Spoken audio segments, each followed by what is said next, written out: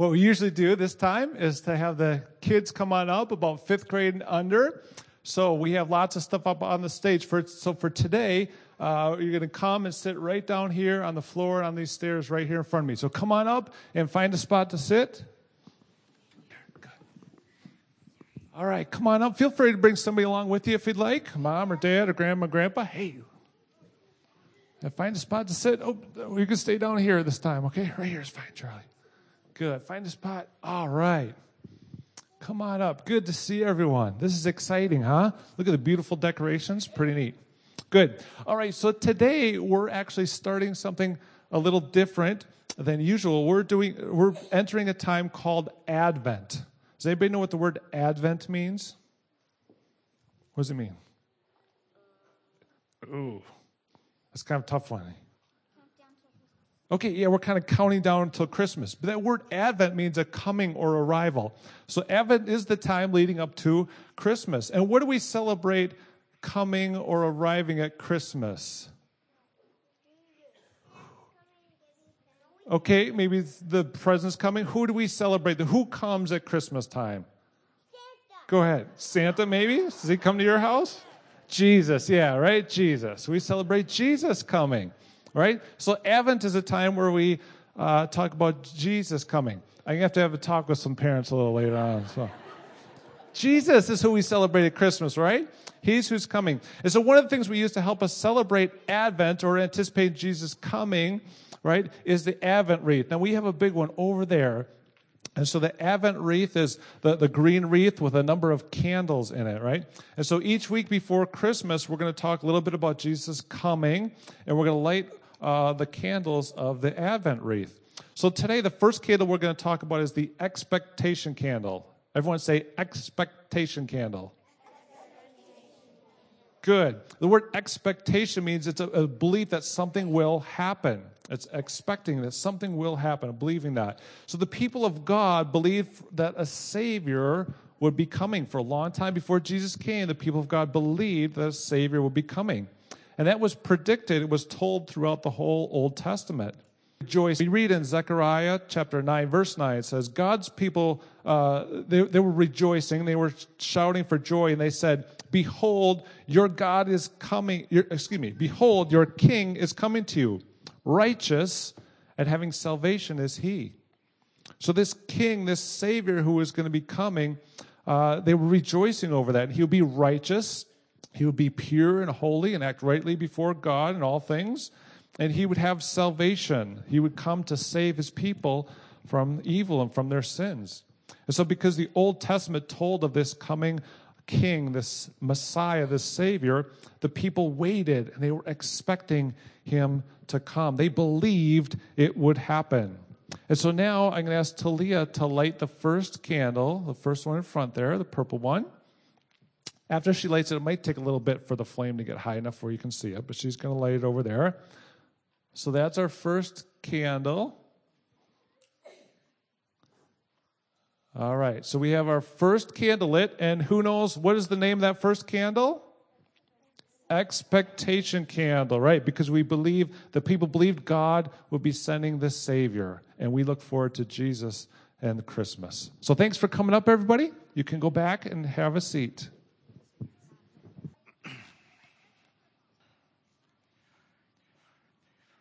All right. Thank you, Pastor Jeff. Let's do this again. We're in the book of 1 Chronicles chapter 17. 1 Chronicles chapter 17. If you need to use a Bible in the seat in front of you, it's on page 348 in those Bibles. 1 Chronicles chapter 17. We'll be doing the whole chapter. The Bible is filled with new beginnings. Creation, of course. Noah after the flood, beginning creation again in a sense. Israel out of Egypt, establishing and creating his people. Christ's coming was a new beginning, uses creation language. Acts 2, when the church got its start, that's a new beginning. And then at the end of the Bible, there's a new creation. So the Bible is carried along by this theme of creating new, beginning again, and then even think of the things that God has given us. Marriage is a new beginning. Births, you coming to Christ, being made alive as a new beginning. So we have lots and lots to learn in the Bible about new beginnings. And the one truth that is central in all of these new beginnings in the Bible is that the Lord does it, and He does it for one purpose. Right? All of these beginnings are God's doing alone. Nobody helped Him create the world. Nobody helped Him recreate you in Christ. It's all His work, and He does it for one purpose: His glory. God created this world to declare His glory. The heavens declare the glory of God. God rescued Israel, and He said, I didn't do it for your sake, but for the sake of my great name. Marriage in Ephesians 5 exists to show Christ's love for His church to the glory of God. And God makes sinners alive in Christ to magnify the greatness of His grace. God does new work for His glory. So here we are at a new beginning. What for? For His glory. So ask yourself that. You 2/3 that put in significant time in making this happen. Why did you do it?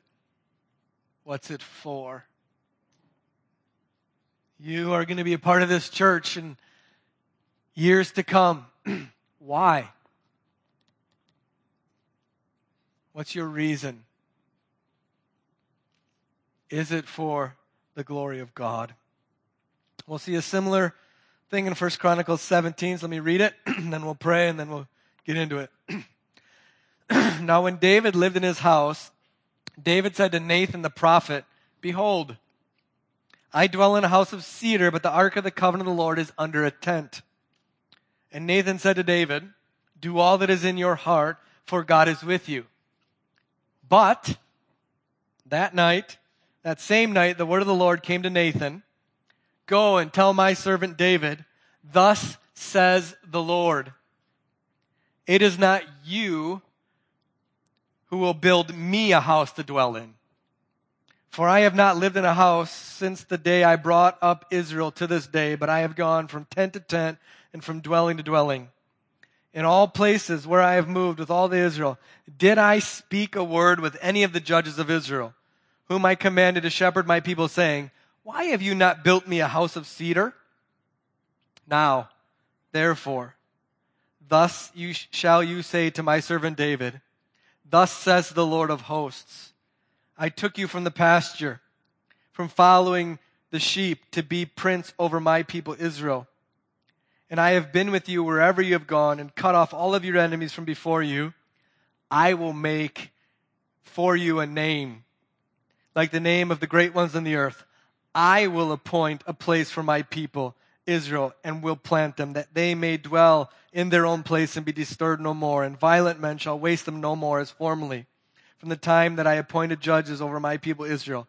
I will subdue all of your enemies. Moreover, I declare to you that the Lord will build you a house. When your days are fulfilled to walk with your fathers, I will raise up your offspring after you, one of your own sons, and I will establish his kingdom. He shall build a house for me, and I will establish his throne forever. I will be to him a father, and he shall be to me a son. I will not take my steadfast love for him as I took it from him who was before you, but I will confirm him in my house and in my kingdom forever, and his throne shall be established forever. In accordance with these words, in accordance with all this vision, Nathan spoke to David. Then King David went in and sat before the Lord and said, Who am I, O Lord God? And what is my house that you have brought me thus far? And this was a small thing in your eyes, O God. You have spoken of your servant's house for a great while to come, and have shown me future generations, O Lord God. What more can David say to you for honoring your servant? For you know your servant. For your servant's sake, O Lord, and according to your own heart, you have done all this greatness in making known all these great things. There is none like you, O Lord, and there is no God besides you, according to all that we have heard with our ears. And who is like your people Israel, the one nation on earth whom God went to redeem to be his people, making for yourself a name for great and awesome things, and driving out nations before your people, whom you have redeemed from Egypt. And you have made your people Israel to be your people forever. And you, O Lord God, became their God. And now, O Lord, let the word that you have spoken concerning your servant and concerning his house be established forever, and do as you have spoken. And your name will be established and magnified forever, saying, the Lord of hosts, the God of Israel, is Israel's God. And the house of your servant David will be established before you. For you, my God, have revealed to your servant that you will build a house for him. Therefore your servant has found courage to pray before you. And now, O Lord, you are God, and you have promised this good thing to your servant. Now you have been pleased to bless the house of your servant, that it may continue forever before you. For it is you, O Lord, who have blessed, and it is blessed forever. Let's pray. Father, would you bless not only the reading of your holy word, but the preaching of it now. Please speak to your people by your Spirit. Deliver it with his power, that we might walk in obedience to it. In Jesus' name, amen. So this is a bit of an Advent text, even though it's aimed more at a new building. We see a promise going forward of a descendant of David who would sit on an eternal, forever throne, reigning over an eternal kingdom. In Matthew's Gospel, in Matthew chapter 1, we have a genealogy of Jesus Christ, and the first words are, Son of David. So Matthew, under the inspiration of the Holy Spirit, is connecting what we just read in 1 Chronicles 17 of a promise of a king who would sit on David's throne, a descendant of David forever, with Christ. And so this is an Advent text. This is a promise of a coming king who would reign forever. Now, if you're familiar with the Bible, or not, I just want to fit this in the story of the Bible if I can quickly. There's really 4 parts, if you want, to Scripture. You have creation, you have fall, you have redemption, and then you have consummation. Genesis 1 and 2, we read of the creation of everything, including us. In Genesis 3 and onward, you have the fall. We fell into sin. God created us, and immediately in Adam and Eve, we disobeyed. And so as you heard earlier, all are born into sin. Each one of you. And then in Genesis 3, there's a promise. God promises Eve an offspring, a son born of a woman who would crush Satan's head and undo everything that Satan has done. And so the rest of the Bible is concerned with that statement of redemption. That's what we're reading here in 1 Chronicles 17. So this text is fitting into this redemption. Promise to Eve, promise to Abraham, all of throughout the Bible focused on one, a son. Born of a woman, yet God's son who would redeem God's people. And then we note in 1 Chronicles 17, eternal. That is, God's son wouldn't just come over and have a temporary reign as Saul did or as David did. He would reign forever. That's consummation. That is, God's salvation is an eternal one. His redemption is an unending one. God's redemption has a beginning point, but it has no end point. Right? God's redemption isn't like milk. It doesn't expire. Salvation isn't salvation if it ends. And so right here in the middle, we come upon one of the largest promises in the Bible, that of a son who would come and redeem God's people forever. He would reign. This is what we sang this morning. He would reign forever. So that's where we are. And in 1 Chronicles 17, the chapter itself is divided into 2 parts. The first 15 verses are God's promise to David. And then verses 16 to the end of the chapter are David's worshipful prayer response to God's promises. And it all hinges around this idea of building. Building. David, in the first couple verses, is presumptuous. God had delivered his people from Egypt. He had brought them through 40 years of wandering in the wilderness into the promised land. They had largely defeated all their enemies. The first king, Saul, as you read in verse 13, sinned against God. God removed him, removed his love from us. Now he has established David. David was from one of the smallest tribes, an insignificant family, and the youngest of many sons. He was a nobody. And now he is God's ordained, appointed king over his people.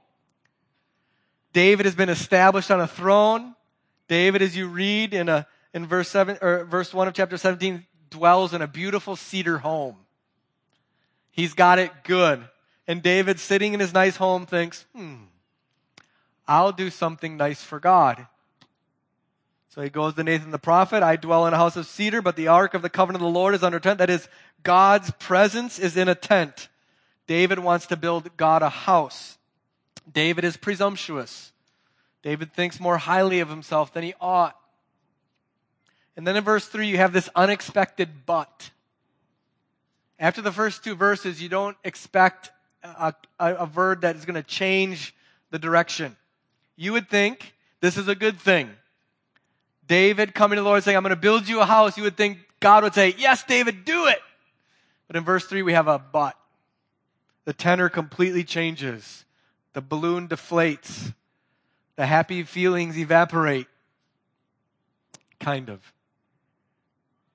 Because this is what God does. This is always what God does.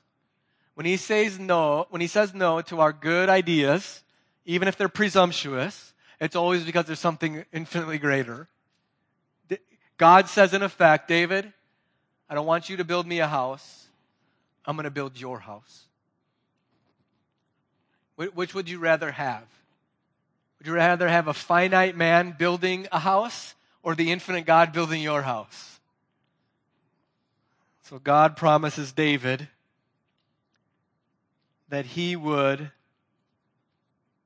build David's house and it would stand forever.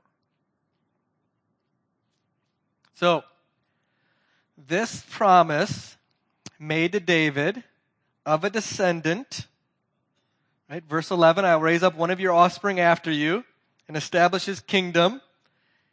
Verse 12, he shall build a house for me and will establish his throne forever. Now, David's next son, Solomon, actually does build God's temple. And when Christ came, it had been rebuilt once. When Christ came, Christ said, there'll be a day when not one of these stones of the temple stands on another stone. It's going to be leveled. It's going to be raised. And so this promise here is partially fulfilled in Solomon, but then it's destroyed. That building is gone. So what house has God built that will establish forever? What is he referring to? Christ and his people. We are God's household. We are living stones being built out of the foundation of Christ. We are the house that is being built that will endure forever in Christ. Christ said, I will build my house. I will build my church, and the gates of hell shall not prevail against it. It's us. Now, the church hasn't replaced Israel. We are all God's people being built up in this most holy faith. God's promises are always fulfilled, and they're always fulfilled much greater than you ever thought they could be. This promise isn't just for an ethnic people, the Jews. This promise is for an ethnic people, the Jews will come to faith in Christ, and any people of any ethnicity will come to faith in Christ. That's what we are. God is fulfilling it, yes, and yes in his Son. So, that's what's going on in this chapter. And then in the last half of it, David responds with this great prayer, this worshipful prayer. Who am I, O Lord? Verse 16. So what I want to do is just camp a few minutes on the first half and learn something about who God is in relation to this new building here. Who is God? you see in verse 13that God refers to himself as a father. So I want to relate everything that we're going to see in this text to God as Father. I will be to him a father. So the reality is, brothers and sisters, Jesus Christ is the Son of God. God is Father to Christ, his Son. Now, Jesus Christ has no beginning. He wasn't born. He wasn't created. He has existed forever. And yet in relationship, they're Father and Son. And so, all who have faith in God's Son have a Father in heaven also. That's us. So who is this Father? Who is this Father? There's a few things I want you to see. In verse 4, God the Father is first the kind of Father who says no to his Son. He's a Father who says no. David has a good desire, maybe a presumptuous desire to build God a house. And God the Father says, Son, no. I don't want you to build me a house. You guys know it's good when Dad says no, right? It's a really good thing. If you have a father who says yes to you all the time, he is not loving you as he ought. Often, fatherly love is most loving when father is opposed to what you want or what you want to do. Those are the times when father is often most loving because it's most difficult. And here God the Father is being a good father. No, son, we're not going to miss church for basketball. No, daughter, you can't go out dressed like that. No matter if mom says you look cute. No, church member, you can't have it your way. Elders sometimes say to the pastor, no, pastor, you can't do that.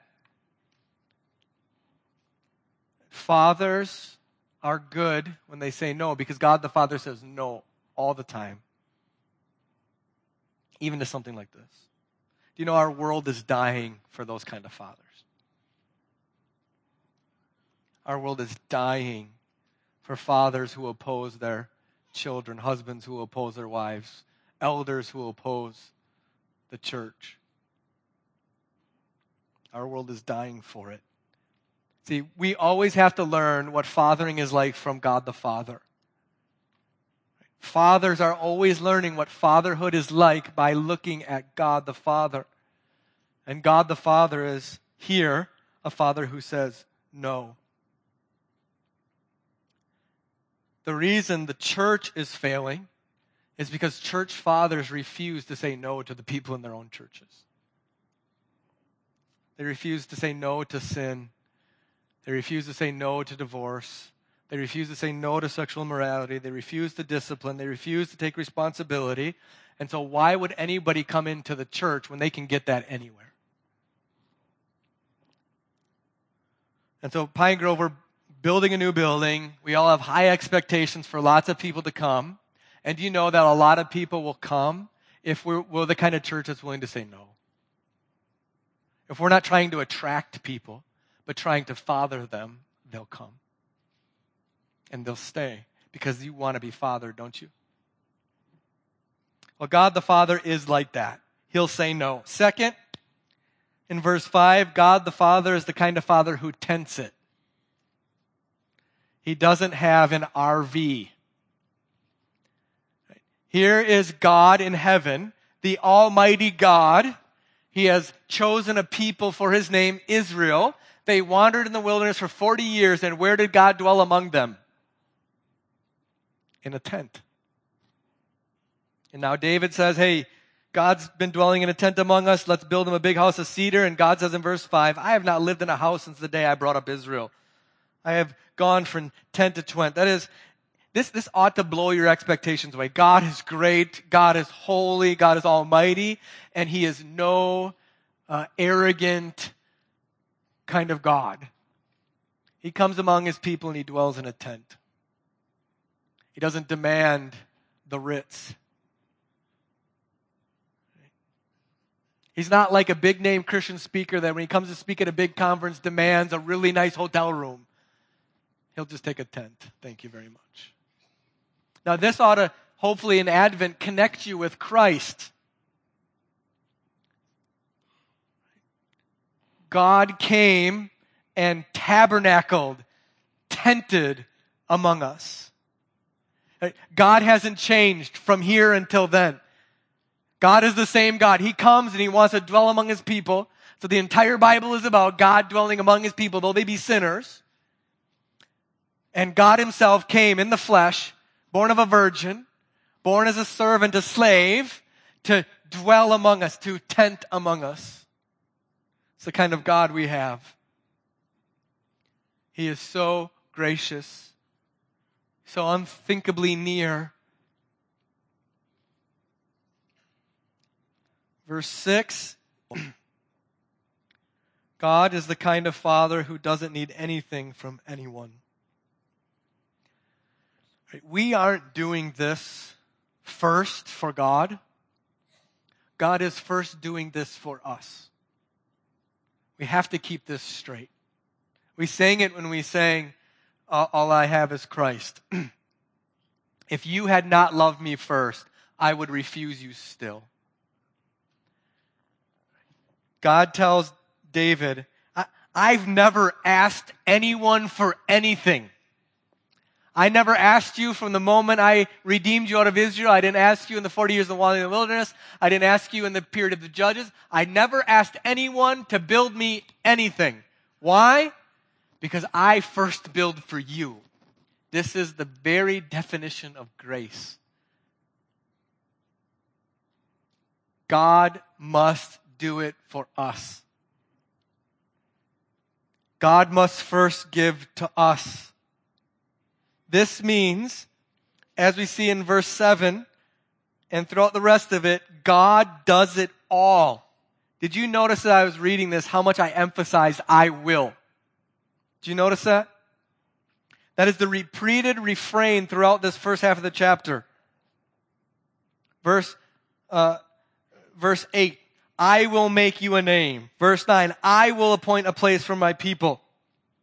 Verse 10, I will subdue all of your enemies. Verse 11, I will raise up an offspring after you. Verse 12, I will establish his throne forever. Verse 13, I will be a father. Who's doing it? Who's building us a house that will last forever? If you're building it, it will fail. If we're trying to do it on our own way, by our own means, ignoring God's word on our own, it will fall flat. We need God to build us, not the other way around. You might notice here in verse 8 that God says, I will make for you a name. Naming is huge in the Bible. You might remember Adam, God parading all the animals in front of him, and Adam was given the authority to name them. What was that showing? That was showing Adam's supremacy, his authority over the creation. We see this in marriage. It is a most biblical and Christian thing for the wife to be named after her husband, to take her husband's name. Showing submission to the wife and the authority of the husband. And all of this is showing God's supreme authority over us. He names us with his name. God changed some names throughout the Bible, right? He changed Abram to Abraham. Why? Because God owned him. Right? He changed Jacob to Israel. Why? Because God owned him. He revealed to Moses his name with which we would name his people, Yahweh. Why? Because God redeemed them and owned them. When you were baptized, you were named. What were you named with? Baptize you in the name of the Father and the Son and the Holy Spirit. What is God doing there? He's naming you. He is declaring, this is my son. I've set my name upon him. He's mine. Let me ask you something. Did you do anything to obtain that? Did you contribute anything to that? Who's doing all of the work and all of this naming? God is. God is. And why is he doing this? To be with his people. Right now, we know God is here present with us. He does whatever he does in this world to bring himself glory as he dwells among his people. He has given us even this physical building so that we can gather on a weekly basis in God's presence. God is with us. And how is he with us? In what relation is he with us? I will be to them a father. So Pine Grove, as you are seated here, you are seated before your God, who is your Father. Please don't ever forget this. This is the one thing we must keep before our face always. He is a Father who has made us an eternal covenant that he will never remove his love from us, because he will never, ever, ever remove his love from his Son.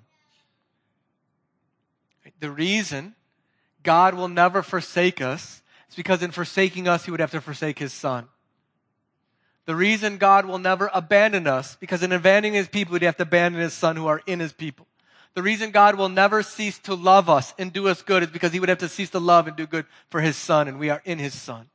And so you have an eternal Father. And what is the Father doing? What is the essence of fatherhood? What do fathers do? Fathers, what are you for? What you're for is just simply what God the Father is doing and is for. What do fathers do? You build a household. You build a household, fathers, right? You marry. Well, first you woo, hopefully.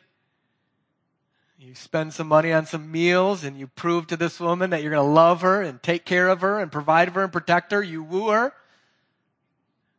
You take her home, and you bear children. And you build a household. And you love them, and you protect them, and you provide for them. You spend yourselves for them. You are there with them. You are their father. You care for them. You discipline them, but you love them. You'll give yourself for them. What is God the Father doing in this passage? He is building his household in Christ. And who is that? It's his church. It's his bride. It's all who call in the name of Jesus. That's what God the Father is doing, and that's what God the Father is doing even in the giving of this building. He is building up his people. That's what this is for. This is for the continuation and upbuilding of his people, his household. Fathers, what do you do when your little brood is outgrown your first home or apartment or basement of parents' home? God forbid. Sorry, guys. What do? You work, right? And you try to provide a bigger home. That's what God the Father is doing. This is his kindness towards us. So why is he doing this? Well, let's get that from David's response. You'll notice in David's response, we have much to learn here. First, David's response is just a prayer. Can I encourage you as you take this all in and enjoy this? In the coming weeks, this is going to be like a honeymoon. This is going to be really fun. This is enjoyable. What's one thing we should do in response to this blessing? What can we learn from David? Let's pray. That's David's first response. It's not evangelism. We should do that, but that's not it. It's not a bunch of music. We should do that, but that's not it. First is on his knees in prayer before his God. Second, you have this note of humble awe. Look at that verse 16. Who am I? This must be something that you feel in your bones. The first way that you feel this is in response to God's salvation of you. Why would God save you? You know you have nothing in of yourself to commend yourself. What did you have to contribute to God? What do you have to give him? And yet he spent his son on your behalf. And our first response should be, who am I? Who are we that God would do this for us? What is our church that he would do this for us? It's this reverent awe and humility. This should be our constant refrain to every blessing we get from the Lord. You turn on a hot shower in the morning. Why do I get this? You gather in a new building, so beautifully portioned, gorgeous. Isn't this lovely? Isn't this warm? Who are we? And I don't mean that you just learn to parrot that. I mean that you feel that deep in your being. We deserve nothing from God. We don't do anything that would earn this. Why does he give it to you? Because he's gracious, because he's generous. And so what do we do in response? Who are we? Who are we? And then he turns in this worship of God, verse 20. Right? First it's prayer in this humble, adoring awe. Who are we? And then it's God. There is none like you, O Lord. He totally forgets about himself. He's just, who are you? What are you like? You're the one and only God. There's none like you. There's no God besides you. Right? So you go from this prayerful, humble, who am I, to you are the Lord. This is what it means to love the Lord your God with all your heart, soul, mind, strength, to be in awe of him, to reverence him, to call on his name alone as the one true living God, is to forsake all other gods. You know that this is a statement of lordship here. There is none like you, O Lord. There is no God besides you. Translated, I will obey you only. I will forsake all others. Again, let's relate it to marriage. When you say I do, you're saying no to everybody else. When you as a husband take your wife, you're saying no to every other woman on this planet. And vice versa. When God comes and makes us anew and we confess Jesus as Lord, we're saying no to anything else that would rule us in this world. We're saying no to government ruling our lives. We're saying no to our children's success ruling our lives. We're saying no to money and wealth ruling our lives. We're saying no to sexual pleasure ruling our lives. Because there is only one God. And then David requests in verse 23 that God would do as he promised. And now, O Lord, let the word that you've spoken concerning your servant and concerning his house be established forever, and that you would do as you've spoken in verse 23. Do it, O God. So learn from David's response here. First, prayer. Then, who are we? Then, you are the only true living God. Then, God, do it. Notice how direct David is. He doesn't use a lot of words here. There's no need to pray 15-minute prayers when 5 seconds will do. God, you've promised it. God, do it. We're your people. What has God promised us? What has God promised us? I'm not talking about you waiting around for God and hearing a still small voice of some kind of promise for a four-wheeler or a new kitchen, any of that.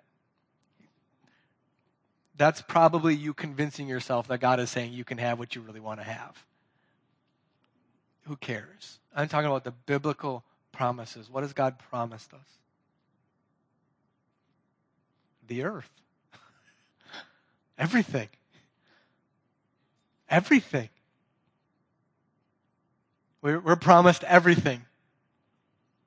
And so what's our prayer? God, do it. May we remain faithful to you.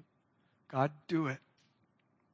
And lastly, David names why in verse 24.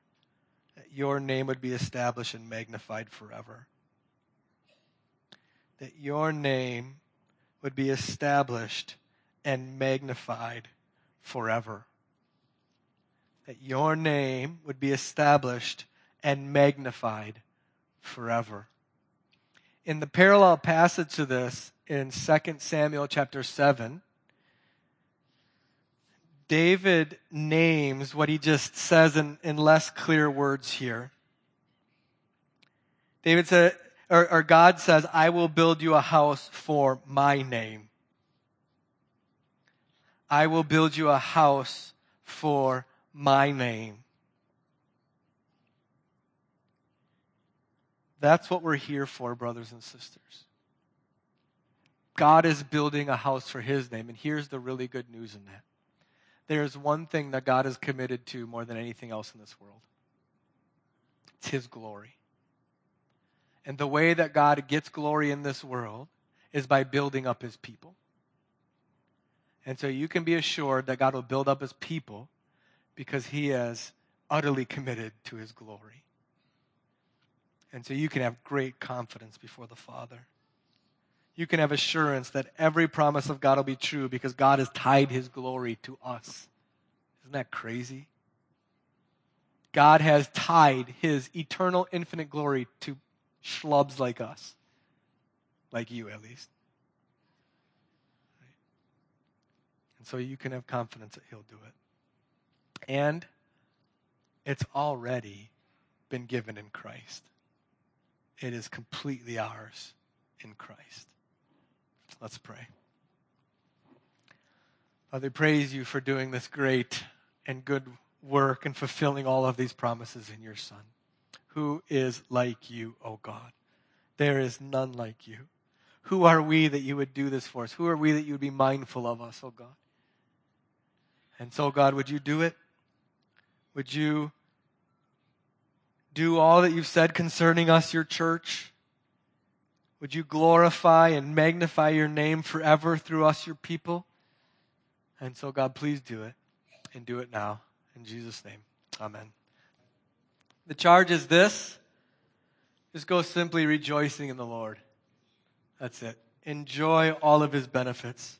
Be mindful of those who are suffering. Weep with them. But as you weep, rejoice in the Lord.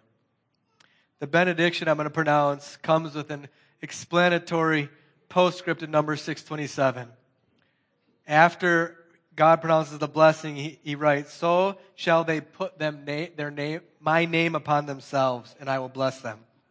The benediction, too, is a naming ceremony where God's people take his name upon themselves. It's put upon ourselves. We take it, and it's put upon ourselves so that God might bless us. So the Lord bless you and keep you. The Lord make his face to shine upon you and be gracious to you. The Lord lift up his countenance upon you and give you his peace. The peace that he's purchased with the blood of Jesus Christ, our Savior. And amen.